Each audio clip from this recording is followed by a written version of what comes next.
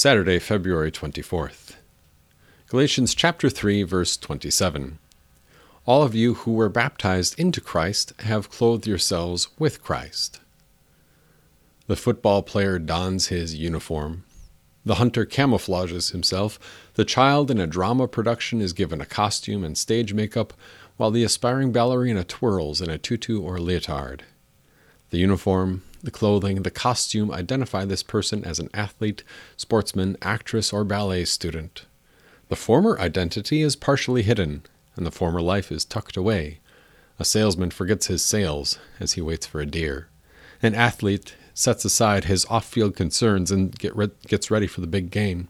The shy student is transformed into an extroverted actor or confident dancer. You were baptized. You have clothed yourselves with Christ. A person is baptized at the Lord's command. God sends His Spirit to create faith. And when the Holy Spirit creates faith, the person's heart is given new life to take Christ's life as his or her own. To be baptized is to have all of Christ's holiness, righteousness, and perfection as your very own.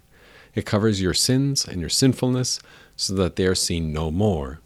It's no coincidence that the saints in heaven are pictured as wearing white robes. See, for example, Revelation chapter 7.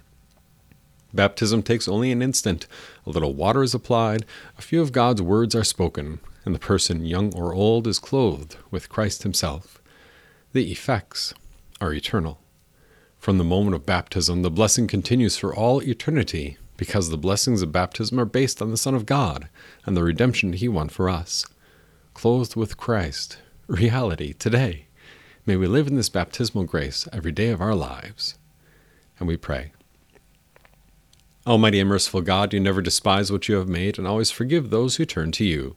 Create in us such new and contrite hearts that we may truly repent of our sins and obtain your full and gracious pardon through your Son, Jesus Christ our Lord, who lives and reigns with you in the Holy Spirit, one God, now and forever.